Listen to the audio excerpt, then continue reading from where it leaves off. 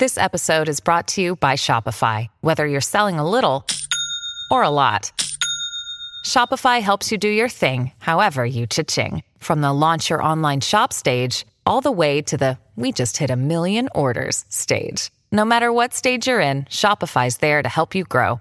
Sign up for a $1 per month trial period at shopify.com/special offer, all lowercase. That's shopify.com/special offer. Hey everybody, and welcome to Invested. I'm Danielle Town. Happy summer. We are continuing our From the Vault series here with one that I actually just listened to because it was from the beginning of 2019 when we talked about this market and the risky market that we're in. I listened to this one because I wanted to see if it had any insights for what's going on right now. And for me, it did. It actually, I think we pretty much have the same situations now as we did 6 months ago. So check it out, see what you think, and enjoy a fabulous summer. And for all you Americans out there, happy 4th of July.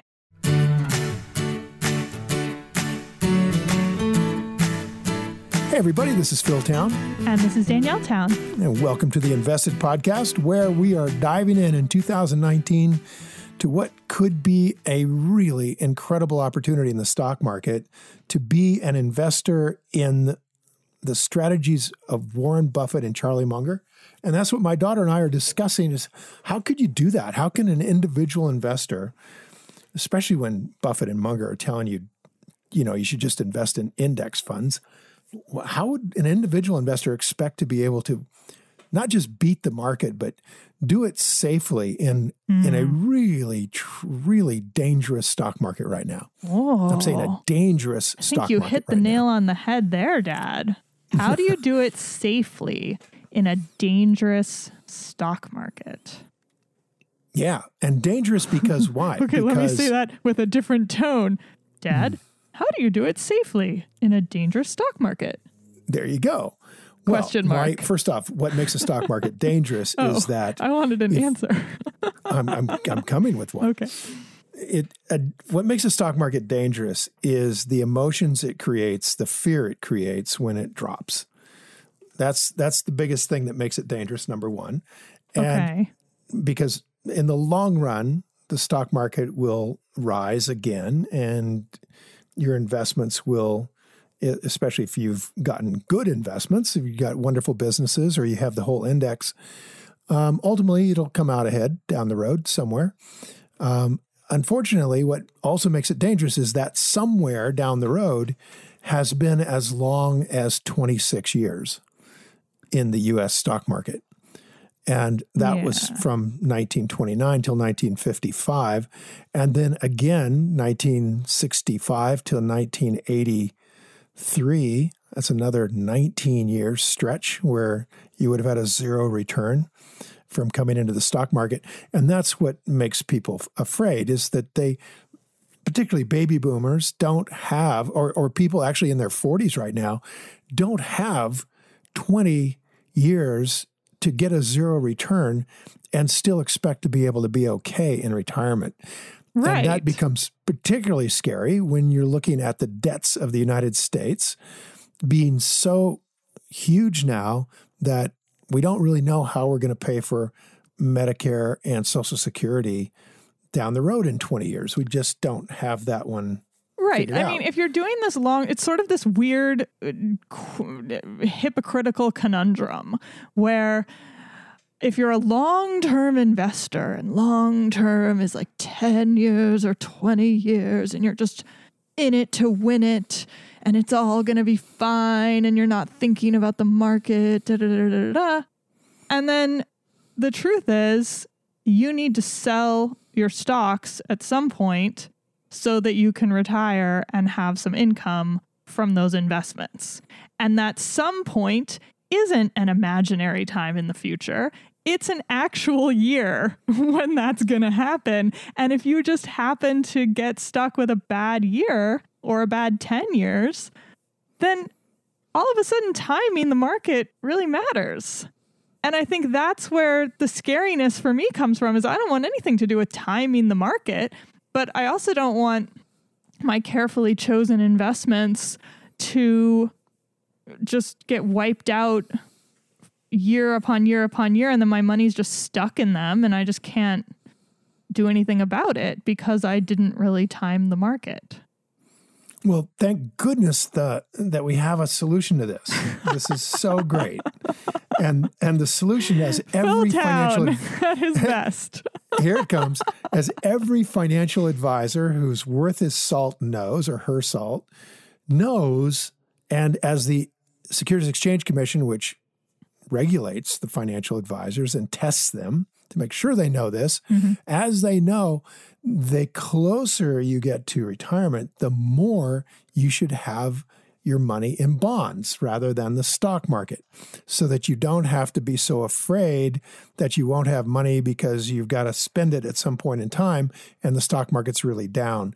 So as a matter of fact, what they would strongly recommend, Danielle, is that you have, let's say at age 60, you have about 60% of your money in treasury bonds, which are safe U.S. government bonds, and only about 40% in stock markets. And the older you get, the less you have in the stock market and the more you have in bonds.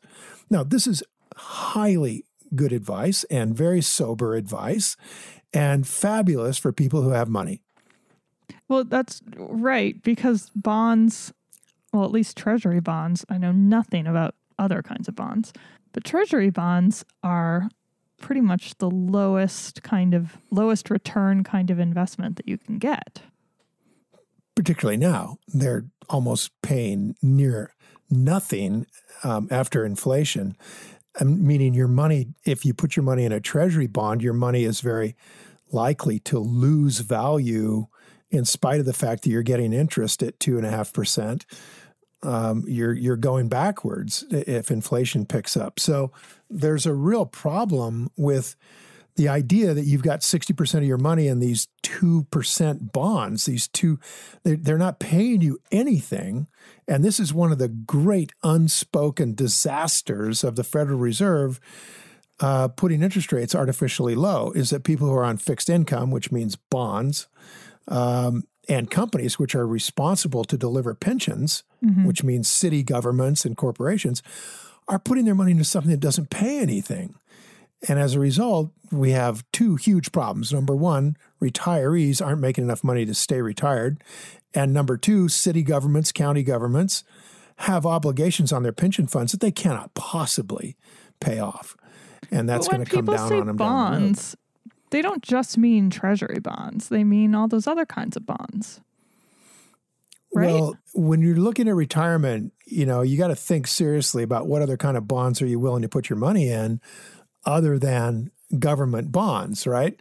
Now, do you want to put your money in a bond with Chicago where Illinois owes more money in pensions than it can possibly pay and may default on its bonds? So you want to do that in your retirement in order to get a little higher rate of return? Most people would, and most advisors would say, be very, very careful. When the other kind of bond is a corporate bond, a CD from your bank, a corporate security. And come on, if you're worried about your money being in the stock market, that's the same company, right? You got Coca-Cola stock, and then you have Coca-Cola bonds. If you're worried about Coca-Cola being able to pay down the road because its stock is dropping like a brick, then you should be worried about its bonds as well.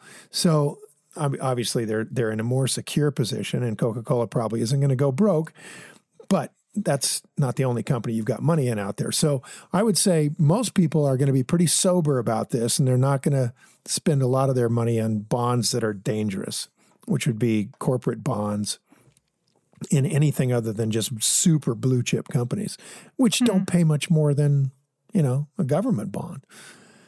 So, I mean, it's so tough right now, honestly. For another reason, wait, honey, but you had the answer. You had the solution. Wait, I was giving you the solution according to the establishment that wants you to follow their advice, and that is you put your money mostly into bonds at this point. And when you say bonds, you mean specifically treasury bills, treasury bonds. Yeah, government bonds that can't go broke. Because when you say bonds, it sounds like you mean like bonds, like all bonds from companies, from city governments, from everywhere. Well, you're not wrong. Many advisors will give you a spread of bonds or bond funds that grab a lot of different kinds of bonds. But I'm leaning toward let's be really safe here. Okay. Okay. And if you're going to be really safe, you want to lend money to someone who's for sure going to pay it back. And the only one that you can say that about is the U.S. government, because they have a printing press and they can print money to pay you back. Nobody else has that. Mm-hmm. So, yeah, I would say you'd be very careful, and you put your money predominantly into government treasuries, which means, some will be 5 years long, and then you'll be able to ladder those into a higher interest rate down the road. Some are 10 years long. Down the road, you can ladder those into a higher interest rate. Maybe some are a little longer. But the problem you've got with all of that is that government bonds right now, 10-year T-bill is 2.6%. It's really not very likely it's going to go down to 2.3%, okay? So if it goes up, check this out. If it goes from 2.6 to where it historically has been, a 10-year T-bill at 5%, the value of your money in that treasury note just got cut in half. Just got cut in half. So if you put in $100,000 and you need to get your money out, you can sell that for about $50,000. And you've lost half your money on your bond. So this is a really dangerous time to put your money in long bonds, which means you got to put them in short-term bonds, which means you're not going to get paid very much. So that's tough because people have to live on this money in retirement. And if there's not enough, then they've got to take more risk. And by the way, that's exactly the purpose of the actions of the Federal Reserve, is to drive Americans to take more risk with their money, put it into riskier assets that get a higher rate of return. And the reason they can force us to do that is because they make the safer assets like bonds give you almost no return. So they've forced people into the stock market. I think that's a really big statement to make. There's a lot of reasons that governments put interest rates at low, and I don't think forcing people into risky investments is necessarily one of them. I think it's that they want to encourage people to make purchases and make investments. Whether those things are risky, I don't think they necessarily want that.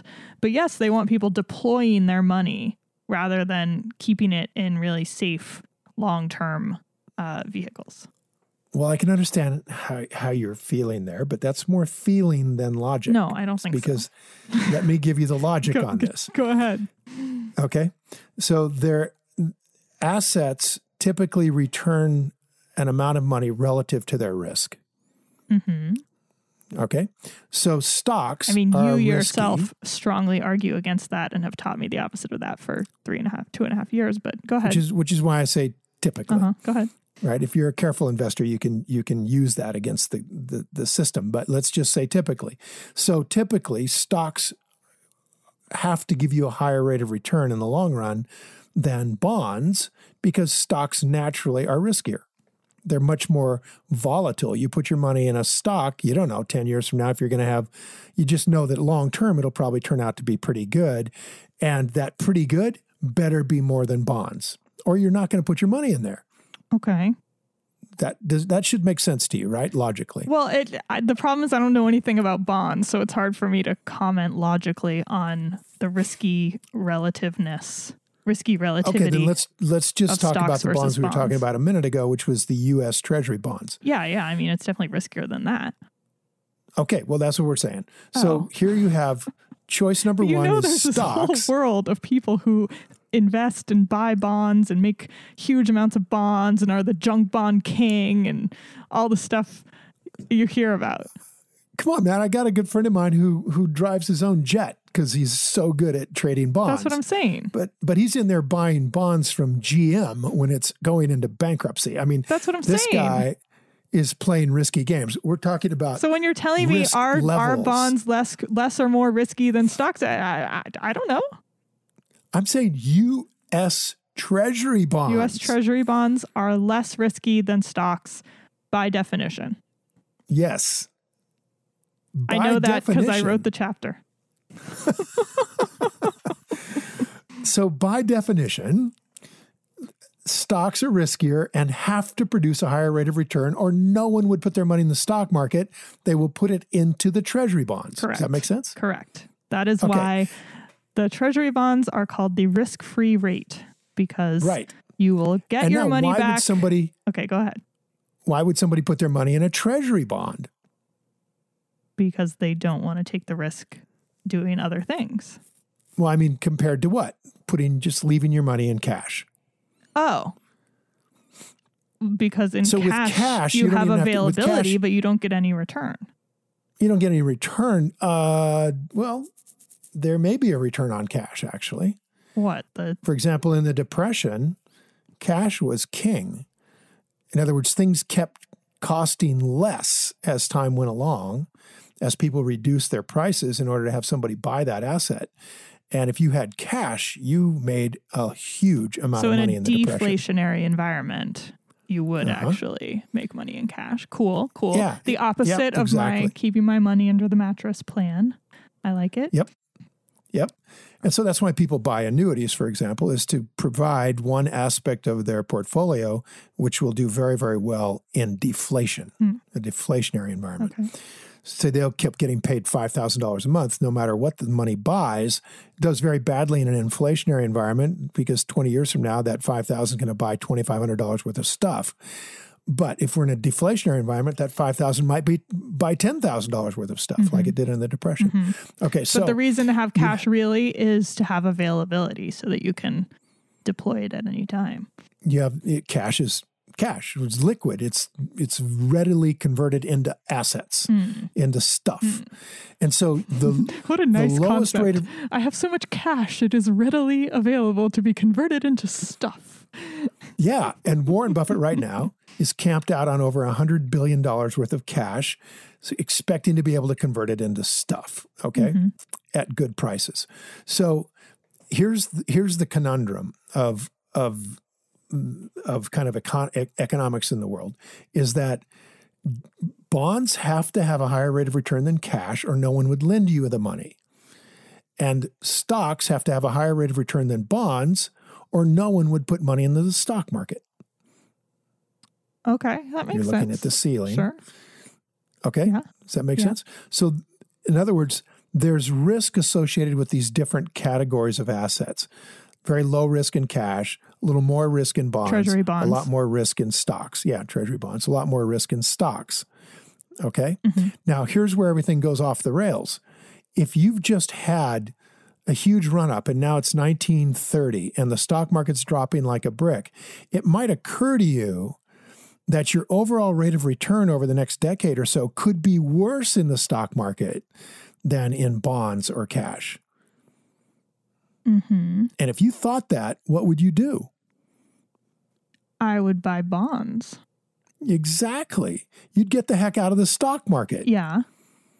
Right. And so this thing... Well, unless my money stock- already got all way down already and then I was just screwed and then I would just have to leave it in there and bet on America. Well, yeah, if you have that kind of courage. And then, of course, what happens is people get caught up in the emotion of people who see the problem like, wow, we've got a massively overpriced market here. In the next 10 years, it's likely that this market will not give me a return as good as in bonds. And I'm going to pull my money out. And that causes the market to go down. It's a self-fulfilling prophecy. And the more it goes down, the more people who are unaware of the relationship between stocks and bonds and cash start to get panicked because the market's going down. They don't know why. They don't realize it's because smart people have realized that the market is going to produce a lower return than bonds over the next 10 years, and they're shifting their money to bonds. Treasury bonds. Treasury bonds. And that may be exactly what's starting to happen now. What makes you say that? Because the cost of the assets has been elevated, so assets being the risk assets, stock prices, have been elevated massively by government involvement in the markets in the form of low interest rates. These low interest rates have created opportunities for mergers, acquisitions, stock buybacks, and the low interest rates have created a negative incentive to put your money in bonds. And as a result, people put their money in the stock market. And the combination of these things has driven the stock market up to a 10-year cyclically adjusted PE ratio that has only happened a few times in history. And whenever it's happened to get that level of average PE ratio over the last 140 years, the stock market rate of return over the next 20 years has been near zero. And as a result, people who are smart about this kind of stuff are looking at the next 10 years of rate of return and saying, man, I don't want my money in a near zero asset, particularly one that has risk associated with it, more than an asset that would give me a higher return than zero, which is a bond from the U.S. government. And as a result, money is flowing from the U.S. stock market into U.S. government treasuries, and the interest rate on those treasuries is going down because so much money is coming into the market, into the bond market right now. So there's a major shift going on right now, big time shift of dollars moving away from the U.S. stock market, moving into U.S. government treasuries or cash. And more than one great investor like Warren Buffett is sitting in cash or very short-term U.S. treasuries waiting for these assets to crumble as they inevitably must. It's just a question of when. Do you see what am I trying to say? Has there been a change in which you've seen that happen more aggressively or dramatically in the last, let's say, month than a year ago? Because it's all the same stuff as a year ago, right? Like, well, yeah, everybody's freaking out. Everybody thinks there's going to be a recession. It's going to happen. Oh my gosh, stocks are at an all-time high. This can't last, blah, blah, blah, blah, blah. Well, it's lasted. And so when you're talking about this flow of money from the stock market into treasury bonds, is that something recent, or are you talking more like in the last few years you've been seeing that?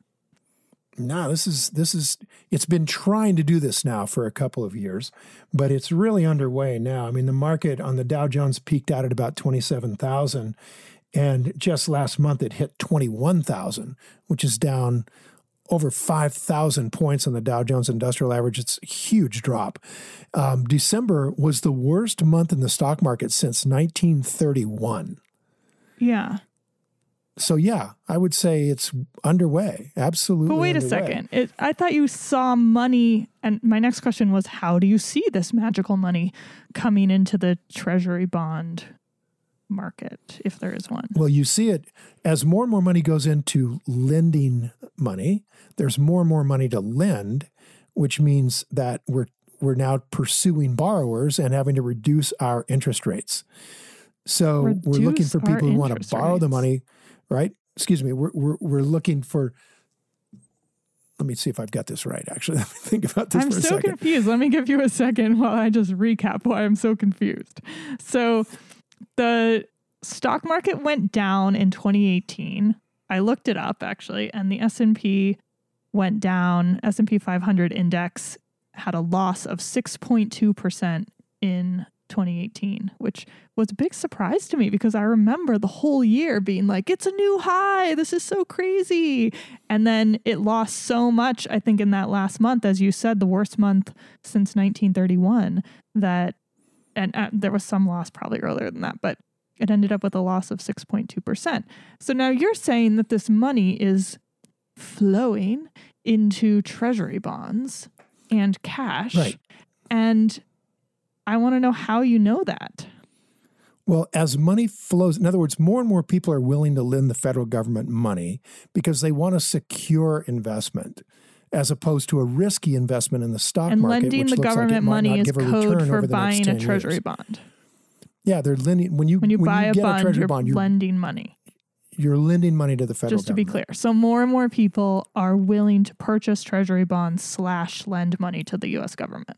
Right. And if more and more people are willing to buy something, you can charge a better price for it. And in terms of interest rates, that's means you can lower the interest rate you're going to pay on your debt.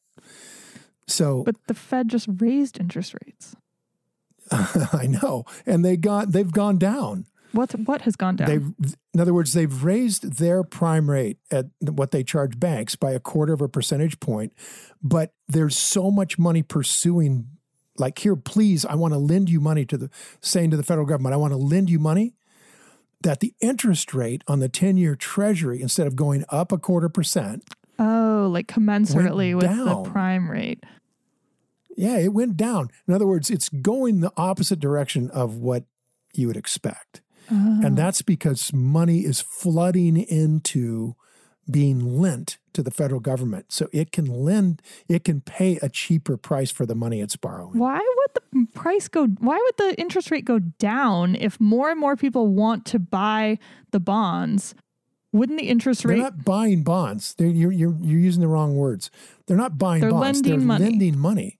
Yeah. If more and more people want to lend money, wouldn't they, if this is a private company, let's imagine, wouldn't they then raise their interest rate such that they would make more money from all of these people who desperately want to lend them money? Well, wait. Oh, wait, the interest rate means they pay. Who's borrowing the money. Yeah, you're right. You're getting it backwards. I'm totally backwards. You're right. Okay, so that's where I was confused. So lowering the interest rate means that the government pays less money for that lended money. Exactly. Money. The government is borrowing the money and they have to pay for this borrowed money. The more people who want to lend them money, the less they have to pay. Got it. Okay. It was me who was confused. Okay. Well, it is confusing, actually. It's the worst. I can't stand anything about bonds are hard to understand. But that's how we know. You asked, how do we know there's a change in a major way? Well, number one, we see a tremendous amount of money has come out of the U.S. stock market. To drop something that's worth $25 trillion down by 15% is an enormous amount of money coming out. And that has gone into, in large part, cash and U.S. government treasuries. And we know it's gone into U.S. government treasuries because the interest rates are dropping. The government has an auction every week, and they auction off these treasury notes, and more people are willing to buy a treasury note for less and less money, to be paid less and less money for it. To receive less money. To receive less money for it. And that is a huge shift right now. Huge shift right now. And that shift, if it continues, is continuing predominantly because very smart people think we're at the end of a big cycle, like Ray Dalio said, and the next 10 years are going to have very low rates of return of risky assets like stocks, and the money's going into bonds. Now, unfortunately, what that means is if bonds, let's say, flatten out at around this interest rate, you're not going to get much of a return. But people want to have a return rather than a negative return. Does that make sense? Yeah, it does. Are those bonds that people are buying? Now my wording is all confusing. They're lending the money. Is the money that people are lending, oh my goodness, that was loud, going to be, what am I trying to say? Is the money going to be like a short-term, let me put it back the way I wanted to. Are the bonds that they're buying short-term bonds, or are they long-term bonds? Are they like a 3-month bond, or is it like a 10-year bond? Both. So there are 3-month bonds, there's 1-year bonds, there's 2-year bonds, there's 5-year bonds, 10-year, 20-year, 30-year. But what we were saying is how the problem with bonds is that your money is locked up. You don't have it available. Right. So that's why I'm asking about the time frame. Right. And so as more and more people invest for longer and longer periods of time, the long-term bonds, the 30-year ones, the 20-year ones, those interest rates go down. So what you see, and where do you even see this? Like if I want to go see it, where do you look for this info on the interest rates? Google U.S. Treasury bond interest rates. Okay, it'll just come up. Oh yeah, they'll all come up. Okay, so now you've got this 30-year Treasury note bond that's interest rates going down because so many people want to lend you money long-term because they're afraid of the long-term of the stock market. Does that make sense? Yeah, but I don't know why people would be buying 30-year treasury bonds at such low rates. Because they want to lock in a good retirement or a decent rate of return in what may well be the next giant depression or recession. So you're saying they would do that because they think that's the best they're going to reliably get, even in all sorts of other situations. Yes. Even though it's only slightly above the inflation rate, at least I'm protecting the buying power of my money. And if you have a lot of money and that's what you're really concerned about is protecting your buying power, then that would make sense. Mm-hmm. Yeah. Okay. Now, unfortunately, back to our whole investing theme here, is that as this is going on, people who are relying on these interest rates to live on in retirement, who don't have a lot of money, are really suffering. And they're suffering right now. They've been suffering for 10 years. And that suffering could get worse as time goes along. And so we're in a very tough spot here where all the asset groups that people normally put money into are looking pretty bad. Like right now, the stock market looks bad, so people are getting out. But if you don't have a lot of money, putting your money into 2% bonds looks pretty bad because you're not going to get paid anything. And leaving your money in cash doesn't look good because there is some inflation. So in fact, maybe you put your money in real estate, but real estate is perhaps peaking as well.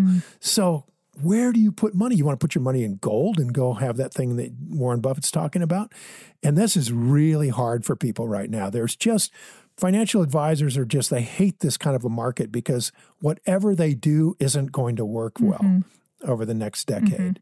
And so that's where investing skills come in. That's where knowledge about investing kicks in because this is the kind of market where Warren Buffett became a billionaire. I mean, I don't know if I'm just brainwashed or what, but I have been thinking for 5 minutes, gosh, all you have to do is find a company you understand and that has a moat and that's run by somebody with talent and integrity and then buy it at a good price because the stock market's going to be in the crapper and stick with it while it probably goes nowhere for a long time.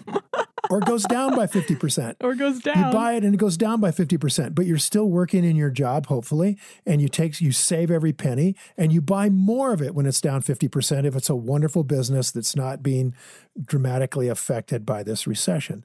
So that's what we're looking for. We're looking for businesses that aren't being dramatically affected by the coming recession. We're looking for businesses that are going to prosper in the long run, that have good management, that's got integrity.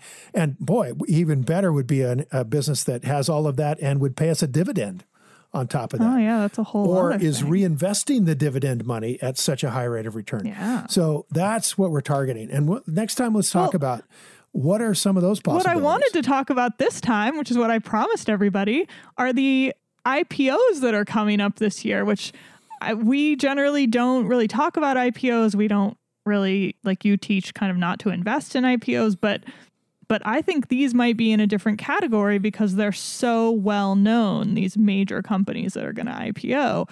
And I actually wonder if they would be not all of them, but like some of them, I think, and I think one is obvious, could be one of these recession resistant companies. Well, okay then. Let's do that next time. All right. We're just full of nothing but good news here rolling into the first of the year. Your idea was dividends? Well, potentially. That can offset. In other words, you can get the best of both worlds. You end up with what Warren Buffett calls an equity bond, which is essentially owning a company that's paying you a dividend, or reinvesting the dividend and making magic happen and growing it like crazy. Those kinds of companies are very valuable. And if they have a big moat, they got good management, we understand the business, that's kind of nirvana. So let's talk about these IPOs in terms of that model and see if any of them fit that. Oh, well, they won't because they won't offer a dividend. So there, I solved the problem. Oh, well, or they don't have to actually pay the dividend. They just have to be creating a lot of free cash that they could pay a dividend with, and then taking that dividend and reinvesting it and making 20% a year with it. Yes, we talked about That's this. nirvana. And we wrote about this. Yes, we dividends did. are Let's talk about that next time. An interesting ball of wax. All right. Thanks, everybody. Give it up. Give it up. I'm done. Until next time. IPOs, dividends, and the model to look for. All right. Thanks, everybody. Bye. Time to go play. Bye.